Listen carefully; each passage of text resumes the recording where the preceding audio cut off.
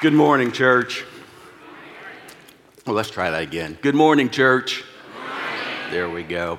It is a privilege to be with you here today. Usually I'm sitting out there listening to Dave preach and just being filled. Today I get to pinch hit, and I love that. A little bit about me, like Dave said, I spent the past 10 years in New Hampshire in various ministries, but I'm originally from Texas, so I am a Cowboys fan. There we go. And I do wear the orange and black, but it is not for the Beavers.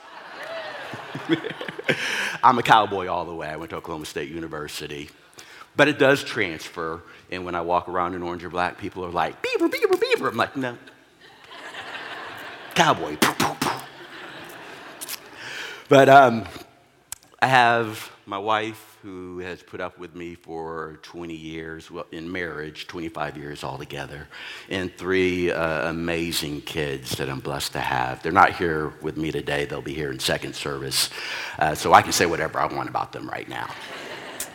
But thank you for letting me share what God has been working in my heart in preparation for this message, which we're continuing in this series, Do Justice, Love Mercy, Walk Humbly.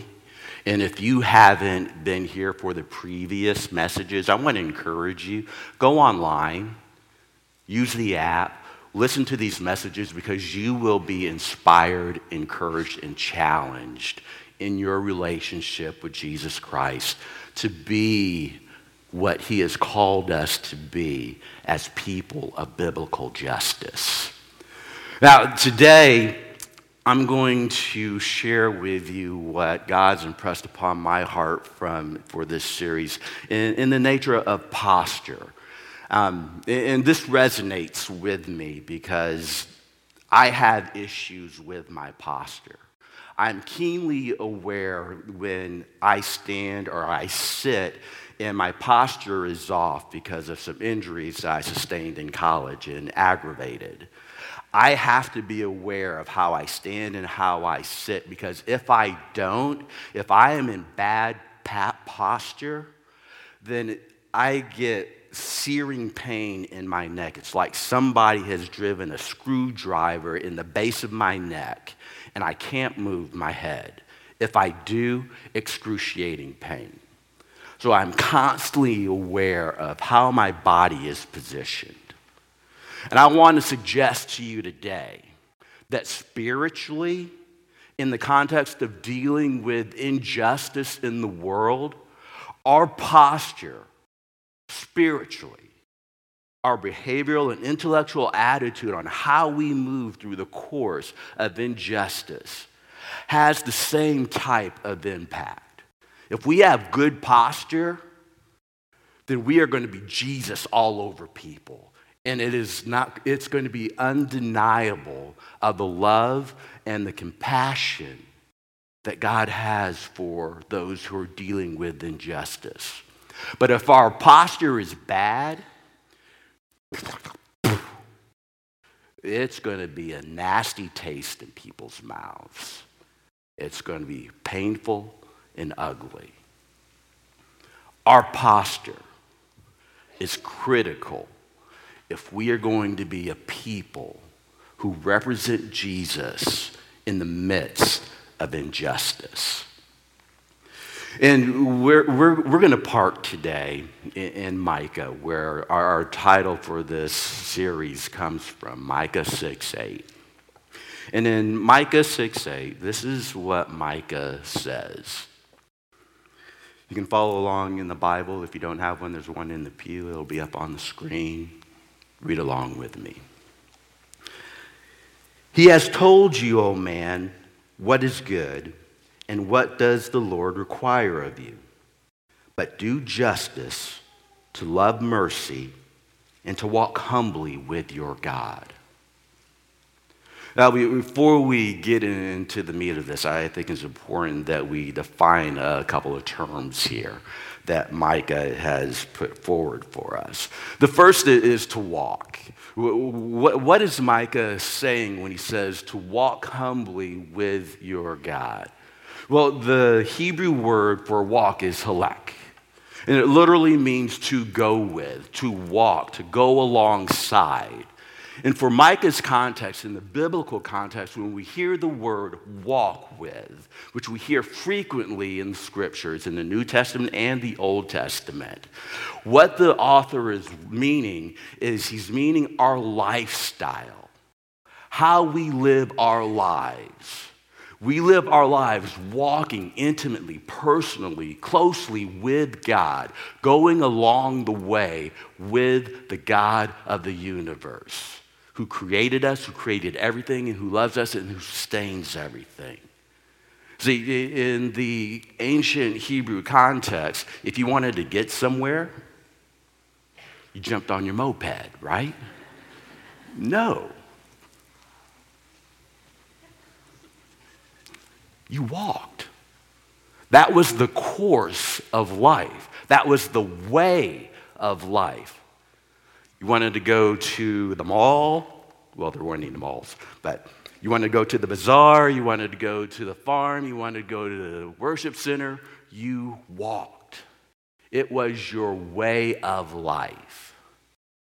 So our way of life as a people who move into the face of injustice is to walk with our God. It is what we do. Now, this word humbly describes how we do it. Now, this word that is used for humbly in the original text, it only appears here in this scripture in Micah 6:8. It's the only place that it's used. But most scholars believe that what Micah is really talking about is humility. Walking in humility with our God. Now, that is something that is totally contrary and opposed to the societal norms that we live in today. Just think about it. What does humility mean? Here is the definition of humility: reflecting, expressing, or offered in a spirit of deference or submission. Now, in our society, humility looks like this. I catch a pass, I get a first down. I catch a pass, I make a touchdown.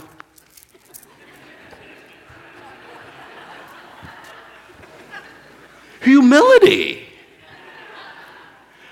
It is the antithesis of what our society lifts up. I mean, think about it. Our social media. It is all about self-aggrandizing, promoting ourselves as this most perfect, beautiful picture of life that could ever be, right? I mean, when we tweet something, we tweet about how great our lives are, about how great this meal is, about how wonderful our houses are. My world is just so awesome! Humility. I just want to suggest to you that as a follower of Christ, this is not something that's going to be easy.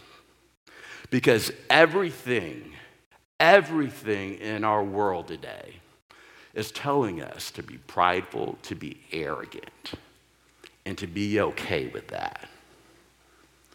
But Micah, speaking on behalf of God, speaking to the people of God, the people who God has chosen as his special and own possession, says, walk humbly, in humility with your God.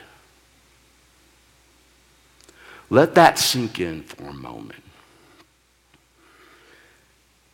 Reflecting, expressing, or offered in a spirit of deference or submission. Giving your walk, your way of life, over to God, saying, here it is, God. It is yours. It's not mine. I'm giving over all authority in this matter to you. And I'm going to walk with you in it. That can be hard. It can be difficult. And, Micah is living this out, and it's why he's writing it, because he's experiencing it himself. And why? Because of the state that his country is in.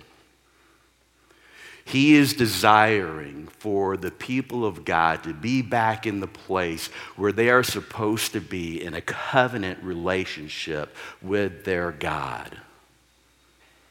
But they are not living like that. And Micah sees the repercussions of this spiritual arrogance. And that's what happens when we don't walk humbly with our God. Spiritual arrogance takes place. And here's the danger.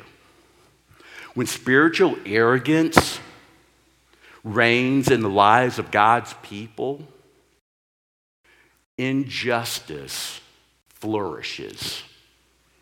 It runs rampant. How do we know?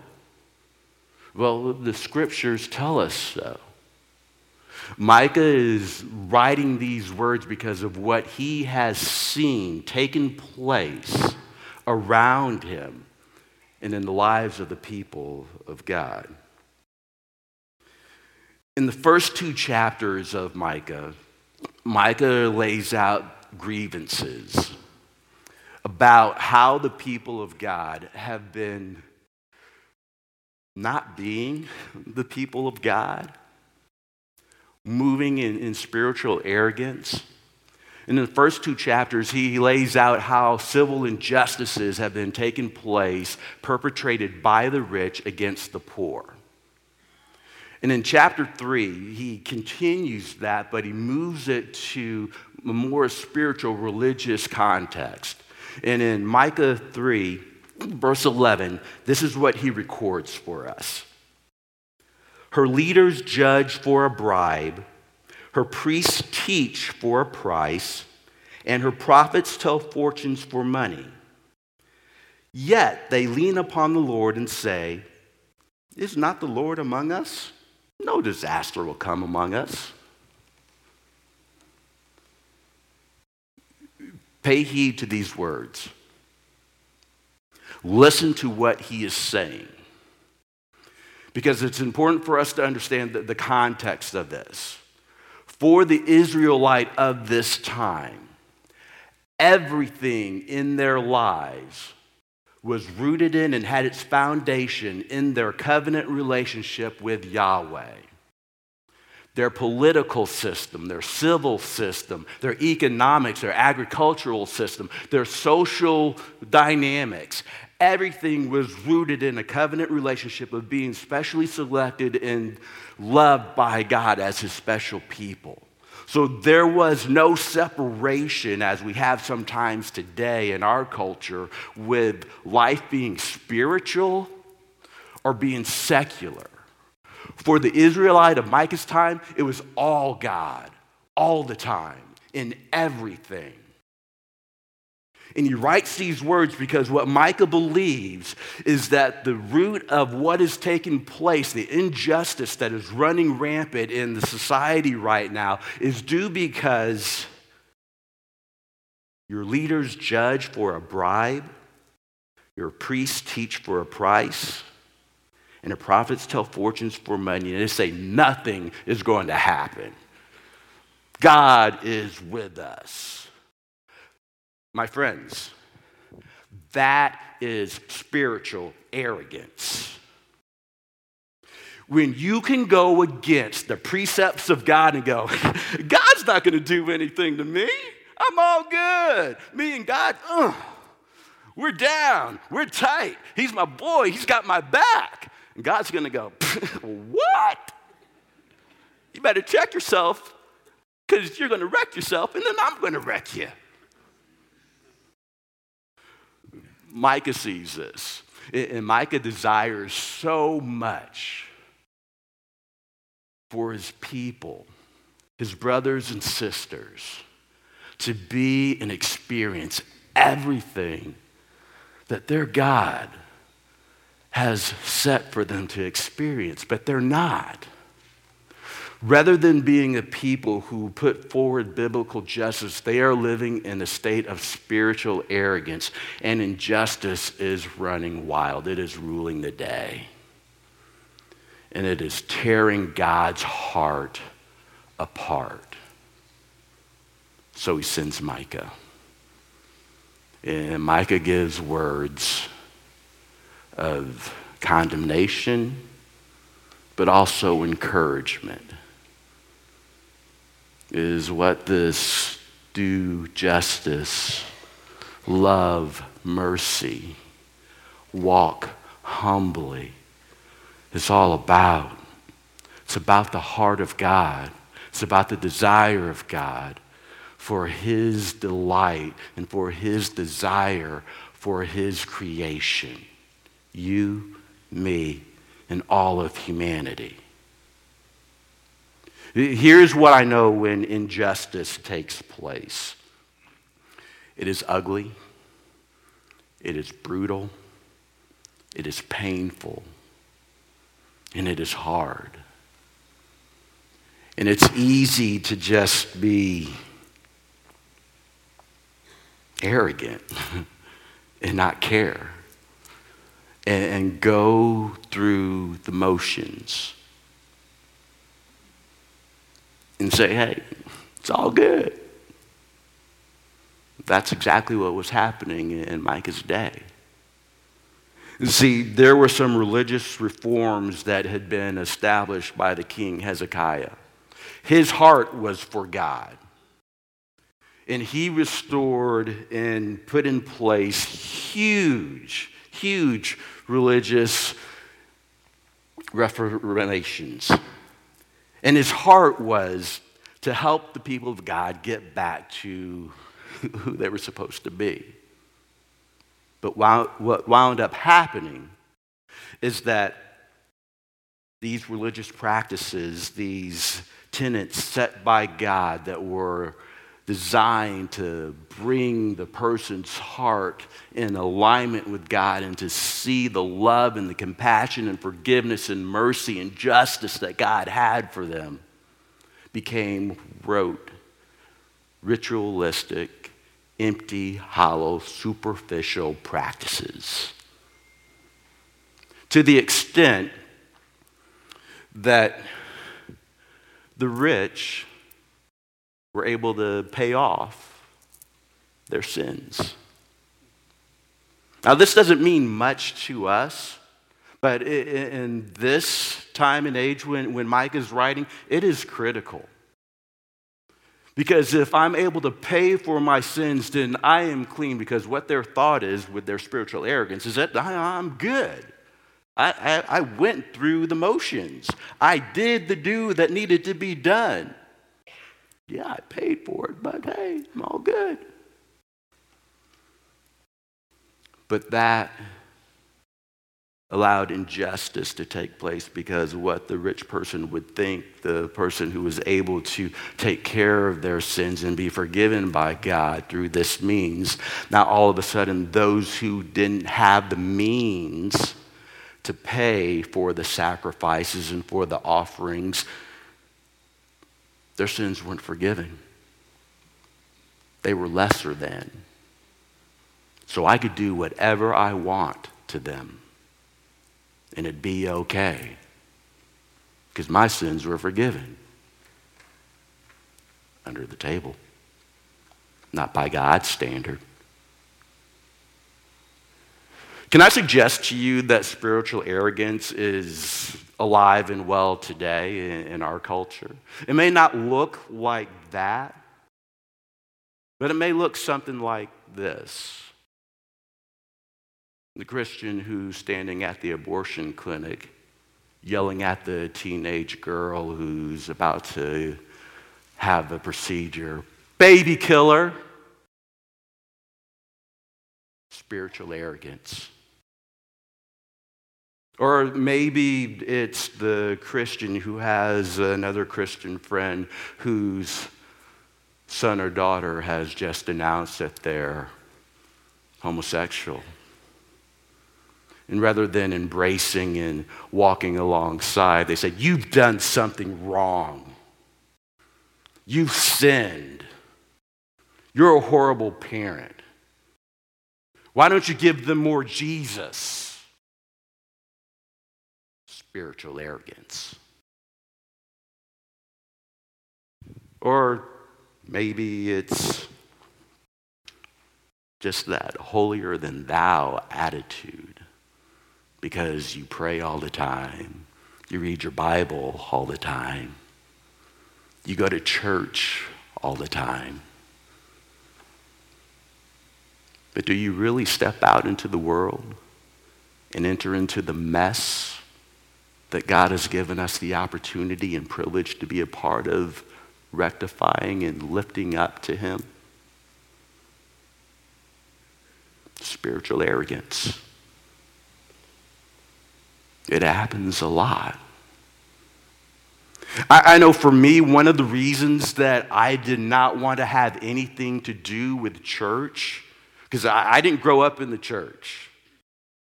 I wasn't born a Christian. I was born again.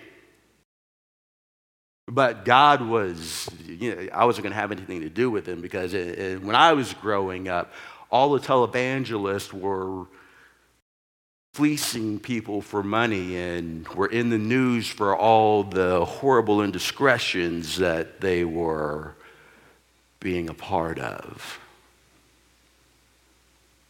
Spiritual arrogance. And that kept me away from my Savior for way too long. He found me and got me, though, which I'm so happy for. But can I suggest this to you? That spiritual arrogance will have an impact upon your witness and upon your work and upon your relationship with Jesus Christ.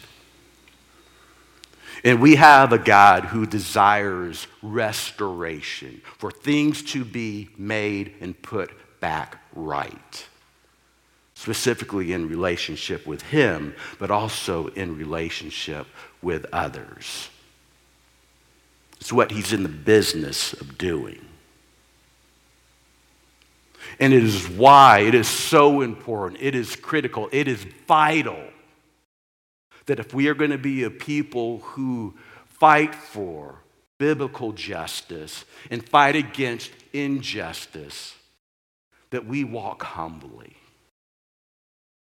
Because if we don't, we are going to keep people from the only person and only thing that can save, that can transform, that can move their lives from the pit of hell that they are experiencing now and experience the graces of God who loves them more than they can ever fathom. Now, I so want to give some prescriptives of what that looks like for you, but I can't. I don't know what that looks like for you if you are a spouse who is dealing with the injustice of infidelity. I don't know what to tell you if you are a parent who is dealing with a child who is disobedient. I don't know what to tell you if you are an employee who has dealt with the injustice of a worker, a co-worker who has stabbed you in the back, taken your work and taken a promotion that you deserved. I don't know what to tell you. I so wish that I did. But I don't have any quick fix, Band-Aid, bandage to help you to get through that. I do have one answer, though. And I believe that answer is in the person of Jesus Christ. Jesus Christ is our example and our power to be able to do something that is completely contrary to our nature, to walk humbly with our God. Because by nature, we are, well, I don't know if you are, but I know I am an arrogant son of a gun. Okay, when I was playing baseball, I'd hit a home run and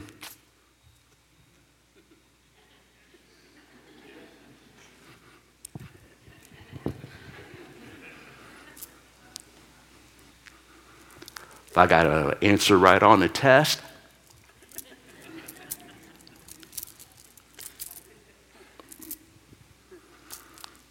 I'm arrogant. I know it.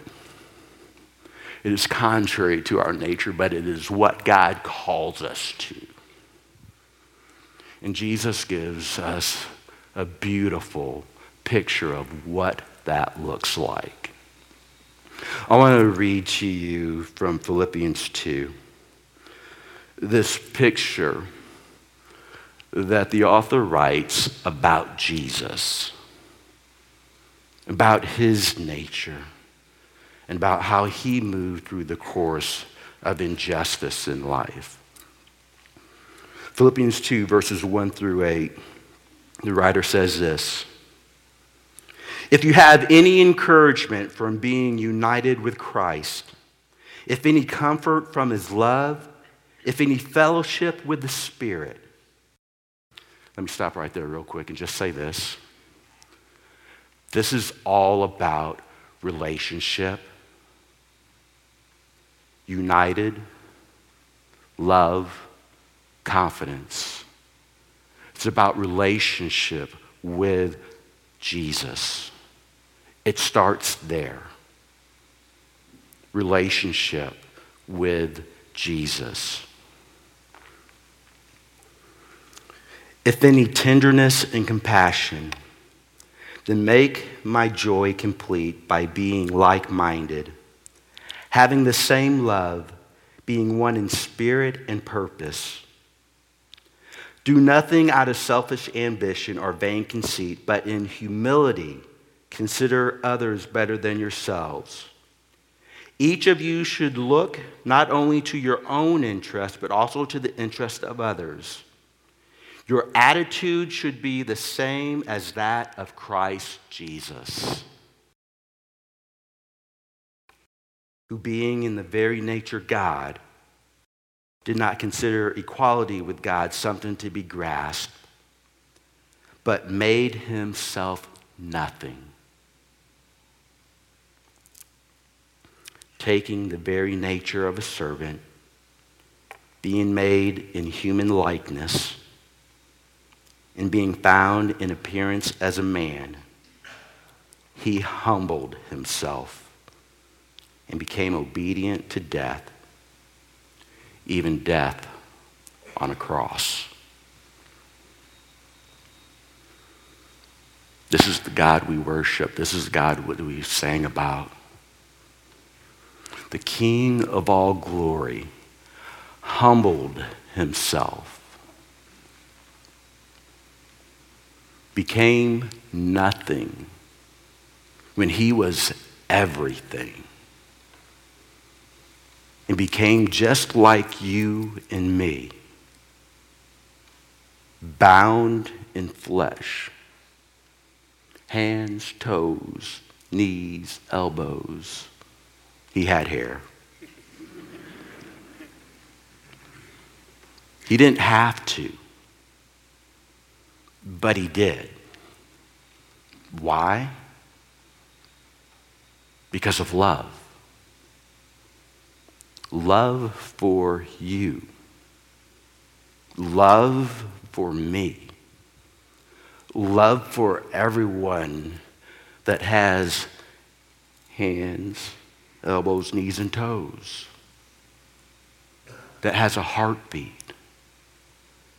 That is made in his image, in his likeness. Because we were spiritually arrogant. We said, God? I'm God. I can do whatever I want to do, whenever I want to do. No one rules over me. I am my own captain. And we shook our fist at God. We said, I don't need you. I'm good enough by myself. And when we slap God in the face, you know what he should do? I smite thee! And wipe us all out. But he doesn't. Instead, he sends his son, who takes on flesh, and he suffers the greatest injustice that has ever taken place in human history.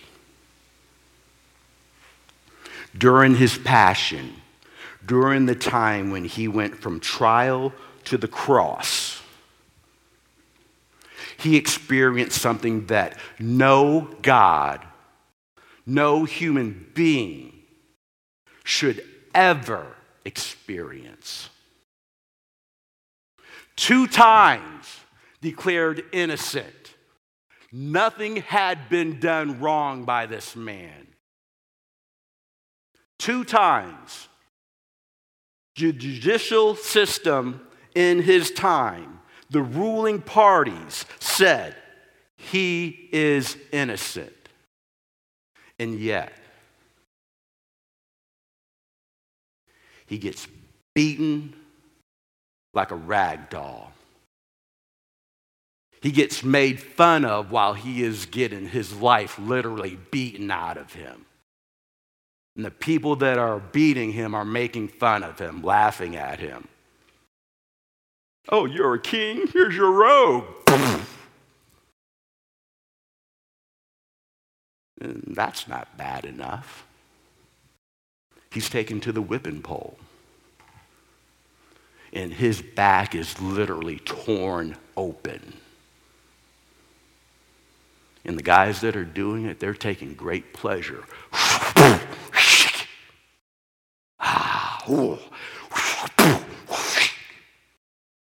His flesh being torn from his back, his bones being exposed, his muscles ripped and bleeding. The God of the universe, the God who created you and me. And that's not bad enough. They parade him through the streets of the town for everyone to see. And then they take him to a hilltop, nail his hands to a beam, hoist him up on a post, nail his feet to that post. And then they say, oh, we're sorry. Sorry that we did this to you. No. Our spiritual arrogance cries out to him. Oh, save yourself if you're the Messiah. Oh, he could save others, but he can't save himself. Oh, if you're really the Son of God, then come down from the cross. Go ahead, show us.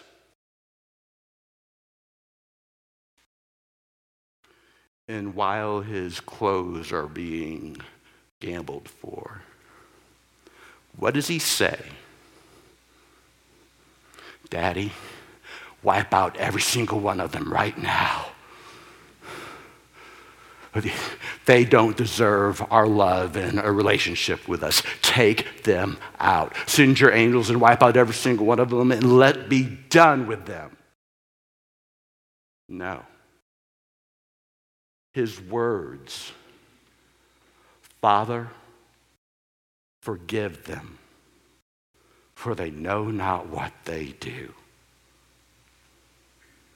You want to talk about humility? You want to talk about humbleness in the midst of injustice? This is it.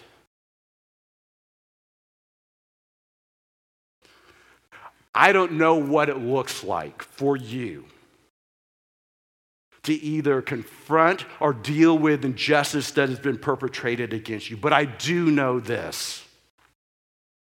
If you look to Jesus, the God-man who gave his life for you when he didn't have to, but he wanted to, because he wanted things to be right with you and him.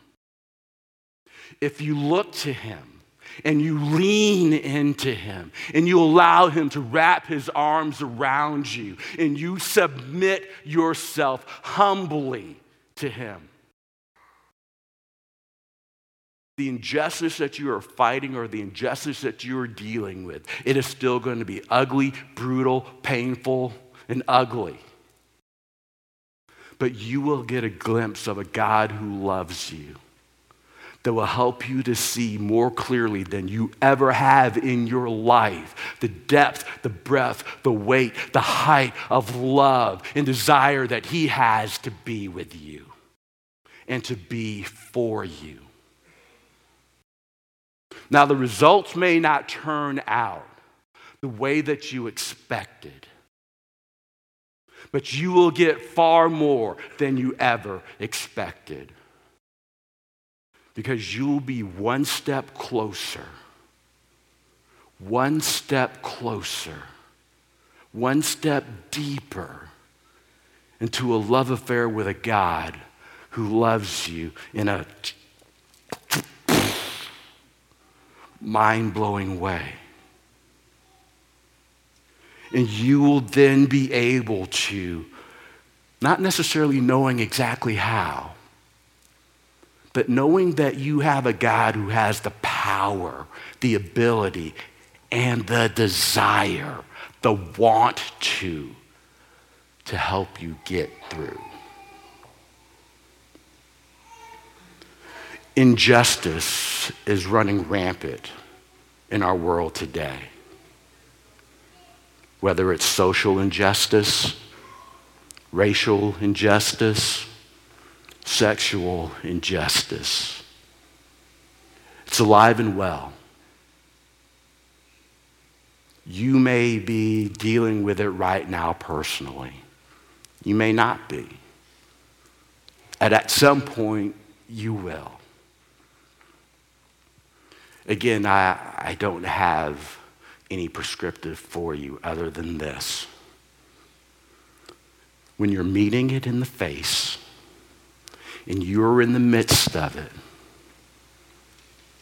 your posture should be a posture of humility with your God. And you will be able to walk through with him. And the result will be, I don't know. I don't. But I know that you will have a deeper and more satisfying relationship with your God. That's the heart of Micah. It is eradicating spiritual arrogance from the station of your life and allowing the ritual practices to be and do what they're meant to do. Massage your heart to receive and accept the power, the presence, and the love of God in and through your life. It's what the cross is all about. It's what Jesus is all about.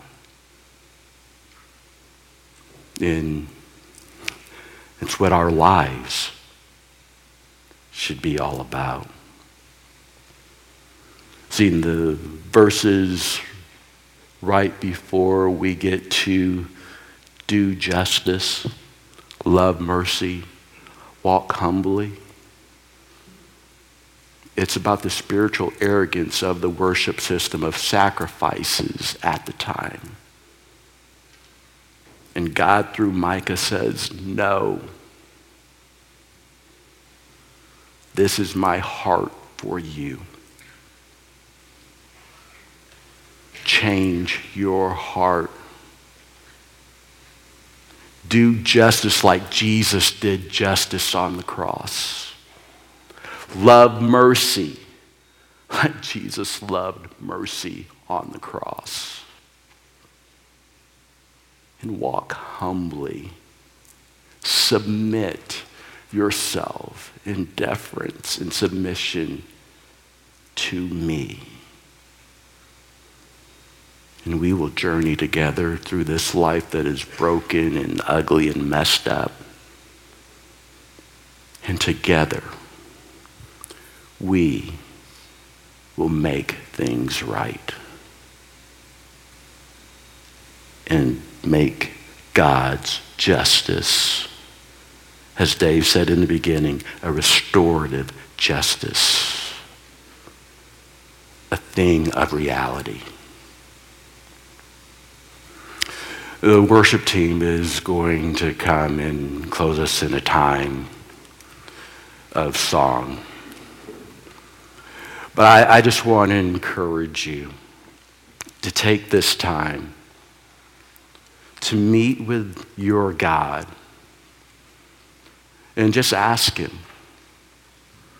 Lord, where in my life do I need to be humble?